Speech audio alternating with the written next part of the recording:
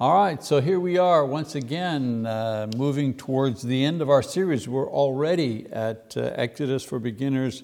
This is lesson number 11 out of 13 total. And the title of this lesson is The Covenant Between God and Israel. God gives Moses the plans for the tabernacle, part 1. And if you're following along in your Bibles, that'll be Exodus chapter 25. So far in the book of Exodus, Moses has described the following. Israel's release from Egyptian bondage made possible by the miraculous hand of God, the covenant that God has made with Israel that includes the blessings promised by God, and the law and ordinances that the people are to obey as their part of the covenant. We've also seen the ratification of this covenant as Moses and other leaders have met with God on Mount Sinai to confirm the covenant or promise, if you wish, or a mutual agreement of the following: that God has chosen the Israelites to be His special people, selected to carry out His plan to bless the world with salvation, and His people enjoy both earthly blessings such as health and safety and prosperity, and spiritual blessings that they would know and serve the only true God who would dwell among them. In return for these blessings, they would live holy, or if another word for holy, separate lives as God's people defined by the law, the 10 Commandments, and the book of the covenant, which contained ordinances and observances that defined the law and helped define its application in daily living, as well as one's worship to God. This covenant relationship was to be the basis upon which Jewish life was to be lived.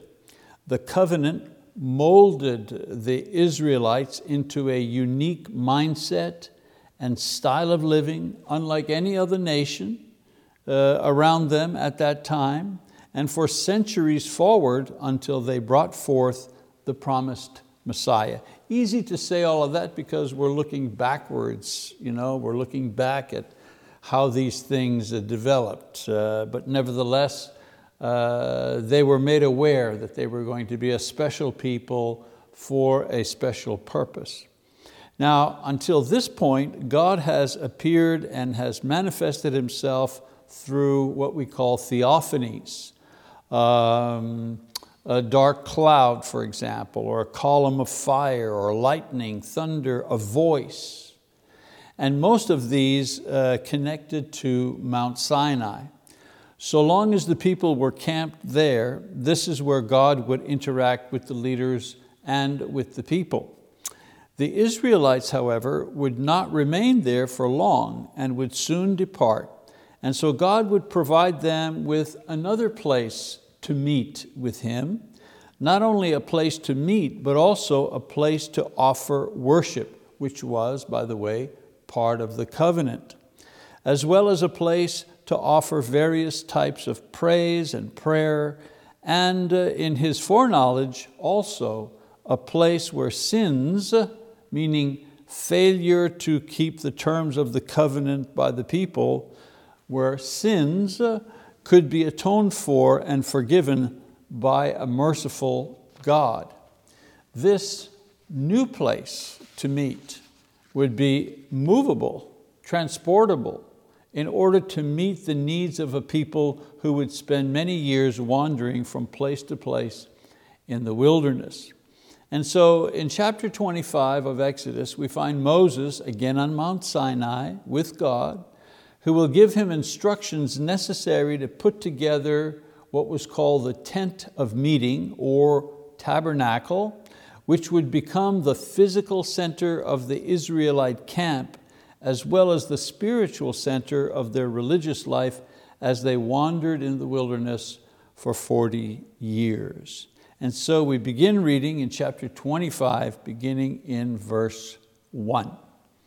Then the Lord spoke to Moses, saying, tell the sons of Israel to raise a contribution for me. From every man whose heart moves him, you shall raise my contribution. This is the contribution which you are to raise from them: gold, silver, and bronze, blue, purple, and scarlet material, fine linen, goat hair, ram's skins dyed red, porpoise skins, acacia wood, oil for lighting, spices for the anointing oil and for the fragrant incense, onyx stones and setting stones for the ephod and for the breastplate. So God begins by telling Moses to organize a special collection among the people. It would be a free will offering. In other words, it wasn't a tithe or a tax or an obligation of any kind. It was to be a contribution based only on each person's love and gratitude and respect for God. The offering was to be made up of valuable gifts. It asked that people offer the best of what they had. For example, maybe the only gold one had was a treasured ring from a deceased parent. If that's the only gold you had, then that was the gold that you were offering. The offering, in other words, cost you something whether you were rich or poor. There was to be an element of sacrifice in what you gave. The valuable things were to be used for practical purposes. They were not to be used to make a work of art or magnificent robes for Moses and the 70 elders. The gold was to cover a box, the ark, or poles to carry the box, or candlesticks. In other words, practical things. In verses 8 and 9, we continue reading, "Let them construct a sanctuary for me, that I may dwell among them, according to all that I am going to show you, as the pattern of the tabernacle and the pattern of all its furniture, just so you shall construct it." Remember I said to you before, at that time, the thought was that the gods that you had lived where you lived. And if you went somewhere else, then you had to, there were other gods there that you had to know about and appease. And God was teaching the people that He was with them. No matter where they were, He was there. They didn't have to change gods. He was the only God, and He would always be with them. And so far, He's been on the mountain, but they're not always going to stay in front of that mountain. And so now He's explaining the way that He will remain with them will be His presence in this tent of meeting, in this tabernacle, which was to be made of precious elements. So it's in these verses that God summarizes the purpose for the collection of these various items.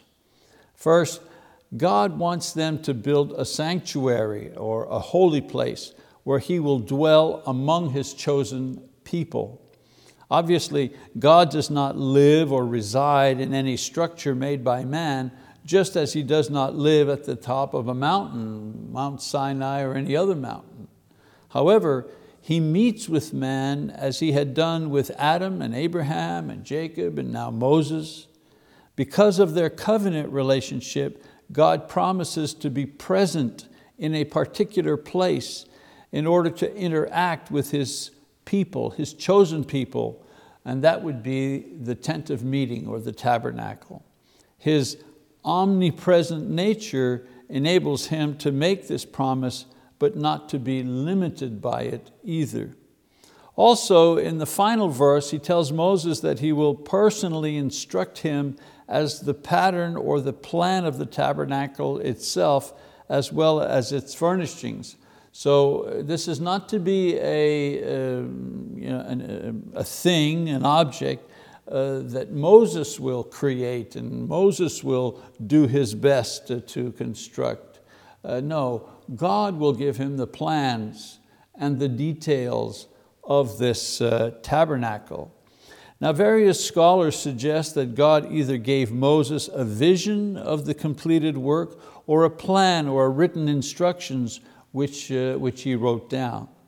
My own thought is that God provided both a vision and written plan for Moses to use with the workmen in building the tent and its furnishings. Now, we don't have time to read and examine each object as well as its significance too deeply in this short introductory study that we're having, these 13 lessons on Exodus. But we can review the list of items that God instructed Moses to make in the order that they were given. God began His instructions for building the entire tabernacle by describing the furniture which was to be placed inside the tent. He begins by describing that which was most holy and located in the most holy place within the tent. And that would be the Ark of the Covenant with the mercy seat. And then, so he described this first. It's the first thing he describes, and then he works his way outward. He moves outward to the furnishings of the holy place, the other room in the tent, and then followed by the requirements for the tent itself, and then the objects outside the tent in the tabernacle complex, if you wish. So here's a list in the order that it was given. So as I say, the first is the Ark of the Covenant in Exodus 25. The ark, or chest, was a box 45 inches long, 27 inches wide, and 27 inches high. It was made of acacia wood. Some people say, what kind of wood is that? A mimosa tree or a thorn tree? It was deep brown in color, this type of wood. It was hard, it was water resistant. It was used mainly for furniture. For example, table, if you had a dining room table, that's the kind of wood that you would use for that. This box or chest was covered with gold. It had gold rings on either side so that a gold-covered poles, also made of acacia wood, were permanently slipped into the loops or the rings for the purpose of transporting the ark. This would allow carrying this piece of furniture, if you wish, without touching it, without touching the ark. You simply took the poles, lifted it up, and carried it from place to place. Now, on top of the ark, serving as a lid, was what was referred to as the mercy seat. This term in the Hebrew simply meant covering. The word had a double meaning. First, the covering or the lid for the ark itself, and second, the covering of Israel's sins when the blood of the sacrifice was sprinkled on the ark's covering on the Day of Atonement. Later on, God would give the Jews this holy day and observance to keep each year, called in English the Day of Atonement. In Hebrew, Yom Kippur, and the meaning of it was the day of covering, the day of covering. And of course, God was covering the sins of the people with the blood of the sacrifice, the animal, and the sins were being covered symbolically. And so the lid or covering also had two angels facing each other and looking down at the mercy seat or the lid. They were to be made of gold and fashioned as a single piece. Their wings were spread upward and covered the mercy seat. Verse 22 explains the reason for the ark's special place in the inner room of the tabernacle. Verse 22, it says, "There I will meet with you, and from above the mercy seat, from between the two cherubim which are upon the ark of the testimony, I will speak to you about all that I will give you in commandment for the sons of Israel. So God's earthly throne was to be above the golden angels which sat upon the seat or the lid of the Ark of the Covenant, which at first contained the stone tablets with the 10 commandments inscribed by God Himself, and also a jar of manna. The miraculous bread that fed Israel for 40 years in the desert. Eventually Aaron, his rod that budded, that demonstrated God's choice of him, this also was placed inside of the Ark of the Covenant. Another piece of furniture was the table of showbread. The remaining verses in chapter 25 describe 2 of the 3 items placed in the holy place. So there was the most holy place, only the ark was there, and then there was another room, an outer room called the holy place. All right. So one of the items that was there was the table of showbread. Like the ark, this table was made so that it could be carried from place to place with the gold rings and the poles. It was approximately 36 inches long, 18 inches wide, 27 inches tall, and like the ark was made of acacia wood and covered with gold. There are also vessels that are mentioned in verse 29, dishes, pans, jars, bowls, all made of gold used in connection with the table. We also learn later in 2 Kings that these were carried off as spoils of war by Nebuchadnezzar when the Babylonians attacked Jerusalem in 597 BC, some 800 years into the future.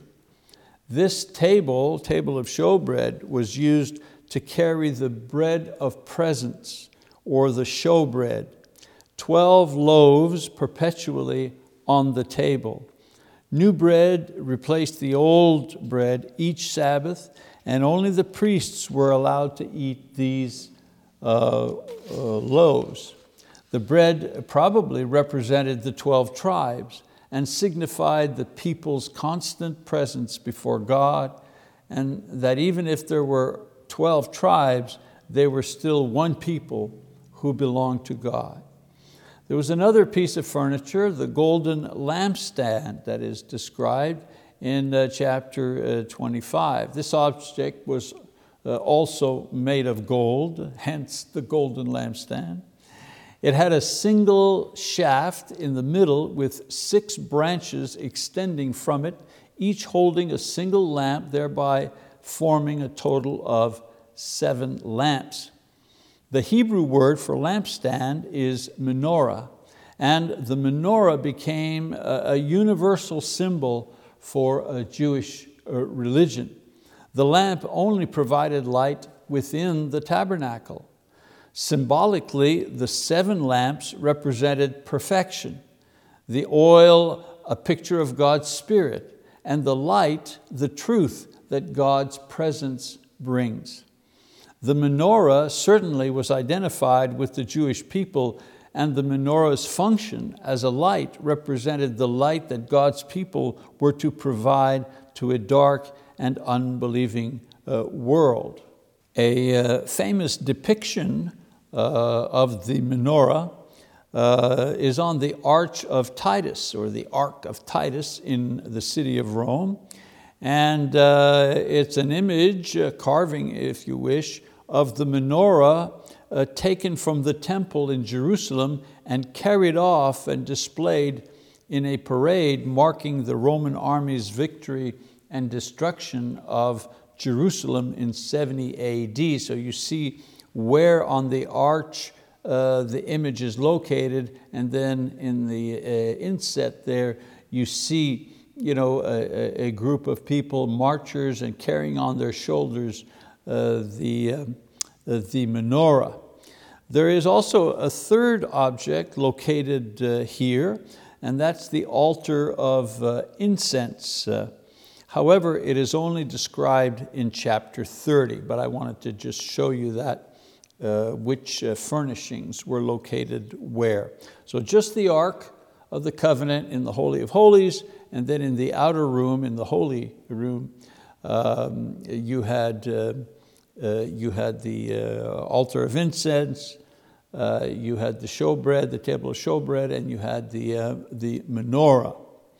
Of course, there were other items described, curtains and boards, sockets, veils, a screen, chapter 26. This chapter shifts the focus from the furnishings of the tabernacle to the coverings and the framework and the veil. One veil separated the most holy place from the holy place that was inside the tabernacle, and then the other veil covered the entrance to the holy place from the outside. The tabernacle was designed to be assembled for usage and then disassembled and packed for transport and reassembled at another location. This is why it is largely made of panels and poles, hooks, loops, and various cloth and animal skin coverings and veils for doors. In his description, Moses begins with the object at the very center of the tabernacle, which is the ark, and then he moves his way out from this piece of furniture to the furnishings and the space next to this central place, and then to the tent that holds all of these objects, followed by the exterior courtyard and the objects located there in the courtyard, and finally concluding with the materials and the manner that the exterior walls that enclose the tabernacle area are set up, and the materials that were used to create the enclosure of the tabernacle complex. One thing to note is that the closer one is to the center, where the ark is, the more precious the materials used. Gold, for example, everything is covered in gold. And the further away you get from the ark, then the less precious the materials to make these things. They use silver and bronze and so on and so forth. Basically, the tent portion of the tabernacle area is established by interlocking panels that were 2 feet by 20 feet that created the 2 sides and back of the enclosed area. Some scholars believe that these panels were like trellis frames, which would be lighter to carry and enabled the priests to be able to see the beautiful designs stitched into the coverings that were placed over the trellis-like flames. Once the 3-sided frame was set up, it was covered with 2 coverings. There was first a linen cloth of blue, purple, and scarlet with cherubim or angelic figures stitched into the fabric, which was 42 feet by 6 feet, made into 2 large sheets held together by golden clasps. These would be placed over the trellised panels, which would cover the top and 3 sides, but not the front. Another veil was made for this. A second covering of goat's skin. Goat's skin was good to guard against extreme weather. It was larger than the linen cloth, and it was held together with bronze clasps. Again, the further away you were from the ark, the less valuable the materials that were used. And it was covered on all 4 sides. Moses describes other types of coverings. Ram skins that were dyed red were used for their good resistance to water and dew and rain. And then there were porpoise skins. This is an uncertain translation, probably referring to the sea cow or the dugong, which were found in the Red Sea. This material was probably used to make tent bags or a wrapper in order to transport the curtains and the other objects necessary to set up the tent structure in the tabernacle complex from location to location. So you had all these various materials to cover over the closed portion of the tabernacle, the tent portion, and then you also had materials that were made into bags or carrying objects, so that these other cloths, other skins could be folded and carried from place to place. Then you had the veils for the inner curtain. Here's this image here. You see the menorah and the priest there, and you see the curtain. He's facing the curtain. And this rendition here, this image here, I believe is not really an image of the tent or the tabernacle, but actually what inside the temple would look like. But it was the same layout. The temple had the same layout as the tabernacle. Anyways, this veil was used to divide the holy place where the ark was from the most holy place. It was to divide the most holy place where the ark was from the holy place where you had the other objects situated. It was this veil, this curtain, was strung across the width of the tent, and it was hung on 4 pillars of acacia wood covered with gold. Like the first covering, it was made of similar linen and cloth, blue, purple, scarlet, with images of angels that were stitched into it. This veil would be lifted only once per year, when the high priest would enter to offer sacrifice for himself and for the people and their sins. There was a second veil, and it was used as the front door to the covered portion of the tabernacle, and also as a screen to prevent unauthorized people, in other words, people who were not priests or Levites, unauthorized people from seeing the objects and sites and rites being performed in the closed area. So this veil was made from the same cloth and design as the inner veil, and it hung from hooks attached to 5 pillars of acacia wood covered with gold. Then you had what we see in the foreground here, the bronze altar, chapter 27. So as you go outside from the tent enclosure, you find the bronze altar, or the altar of burnt offering. Again, it was a hollow box made of acacia wood and covered with bronze. It measured 7.5 feet square and was 4.5 feet high. There were horn-like figures on each corner shaped like cow or bull horns, which may have been used to secure animals in a certain position with ropes.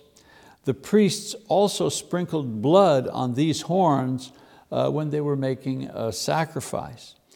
There later arose a custom in Israel that a person could take refuge by taking hold of the horns of this altar. And we read about that one episode, 1 Kings chapter 1, verses 4 to 9, verse 49 rather, where someone takes hold of the horns of the altar as a personal protection.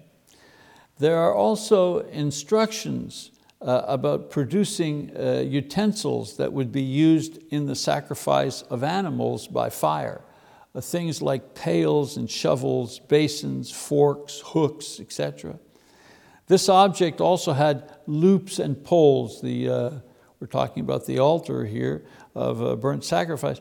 It had loops and poles so that it also could be carried from place to place. Instructions and details about the types of sacrifice, the manner, the time, the reasons to offer them, all of them are found in the book of Leviticus. A lot of instructions about how to use this altar in that particular book. Then you have what's called the court of the tabernacle, the exterior area surrounded by the walls.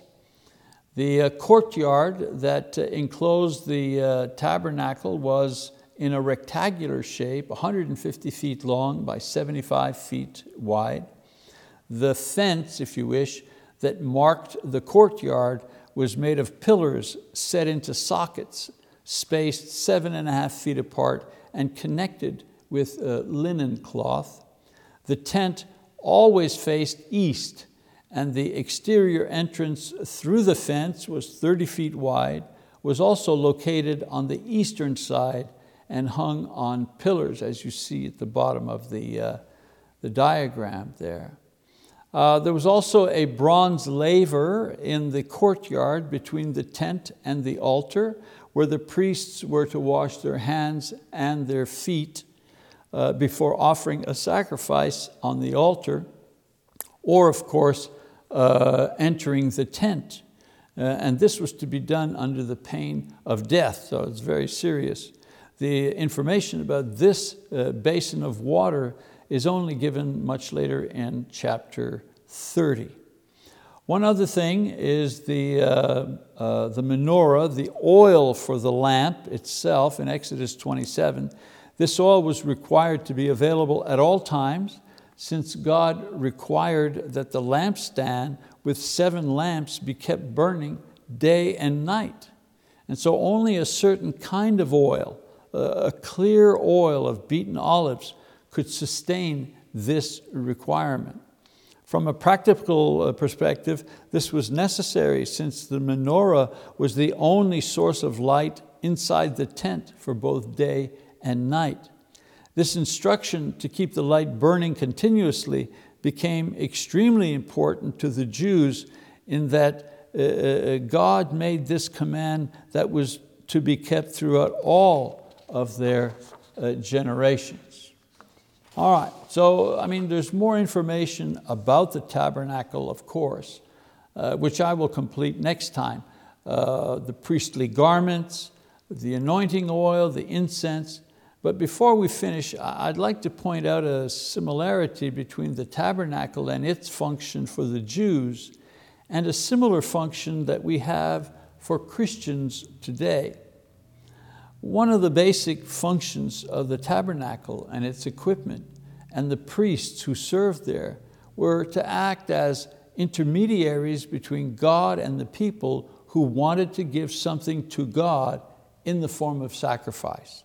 They couldn't just go there themselves and offer a bull or sheep. They couldn't do that themselves. There were very particular ways that you needed to approach God. And that's what the priests were for, and that's how they were trained. Since people were unholy and sinful, and because of this could not come before God themselves, they used the priests that God purified so that they could come before Him on behalf of the people to offer thanksgiving or to ask for forgiveness or even to offer praise. But all of it was done through the sacrifices of various animals. Now, in the New Testament, those who believe in Jesus Christ are made clean. They're purified, like the priests were purified in the Old Testament. Today, believers are made clean and purified through Jesus Christ, so they can now come before God in person, cleansed from their sins, in order to praise God, give thanks, ask for things, to offer adoration. We read in 1 John 7-9, 1 John 1, 7-9, but if we walk in the light as He Himself is in the light, we have fellowship with one another, and the blood of Jesus, His Son, cleanses us from all sin. If we say that we have no sin, we are deceiving ourselves, and the truth is not in us. If we confess our sins, He is faithful and righteous to forgive us our sins and to cleanse us from all unrighteousness. In this passage, we read how God continues to cleanse us, Christians, believers, how He continues to cleanse us and to keep us pure so that we can go before Him to offer our prayers and our praise, and also to go before Him and offer our requests for forgiveness. Because now we can offer our own sacrifices to God, and not sacrifices of dead animals, but living sacrifices, such as the sacrifice of praise from our hearts and our lips that the writer talks about in Hebrews 13, or a sacrifice of good works, Hebrews 13:16, or a sacrifice of souls that we've evangelized, Romans 15:13, or the sacrifice of ourselves each day as we live to obey and serve and glorify Christ consciously each day of our lives, Romans chapter 12, verses 1 and 2. So the priests were purified so that they could come before God.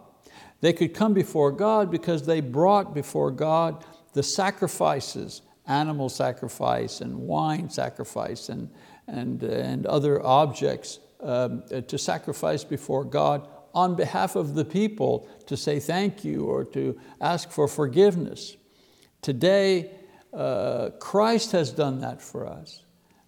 His blood cleanses us from all sin and purifies us so that we can come before God, and come before God not to offer dead animals, not to offer flour or wine, but to offer, as I say, good works or souls evangelized, or to offer praise, or to offer ourselves in our daily service as acceptable worship. God has taken away all of the ritual and all of the individuals that were between Him and His people. And so the tabernacle and all of its objects and furnishings were designed and given by God to represent and teach us larger truths, deeper spiritual revelations that were only revealed and made knowable with the coming of and the belief in Christ. And so if you believe in Jesus and know His words, then you will be able to unlock all of the mysteries of the religion and the practices given to the Jews, because they were ultimately given and practiced for our edification who believe in the Christ Jesus and obtain the purity that leads to eternal life through Him. Their work helped us understand who we were and who we could become through Jesus Christ. Okay, well, we're going to continue next time with more information about the priests and their works, plus where you can obtain bonus information about this topic. We don't have time to go in and examine all the details about the tabernacle, how it was built, and the meaning of all the things that were given to Moses and the people. But we do have bonus material that you can have access to on your own that will be able to explain all of this to you, and I'll be sharing that with you next week. All right, well, thank you very much for being in the class, for being online and watching wherever you are at.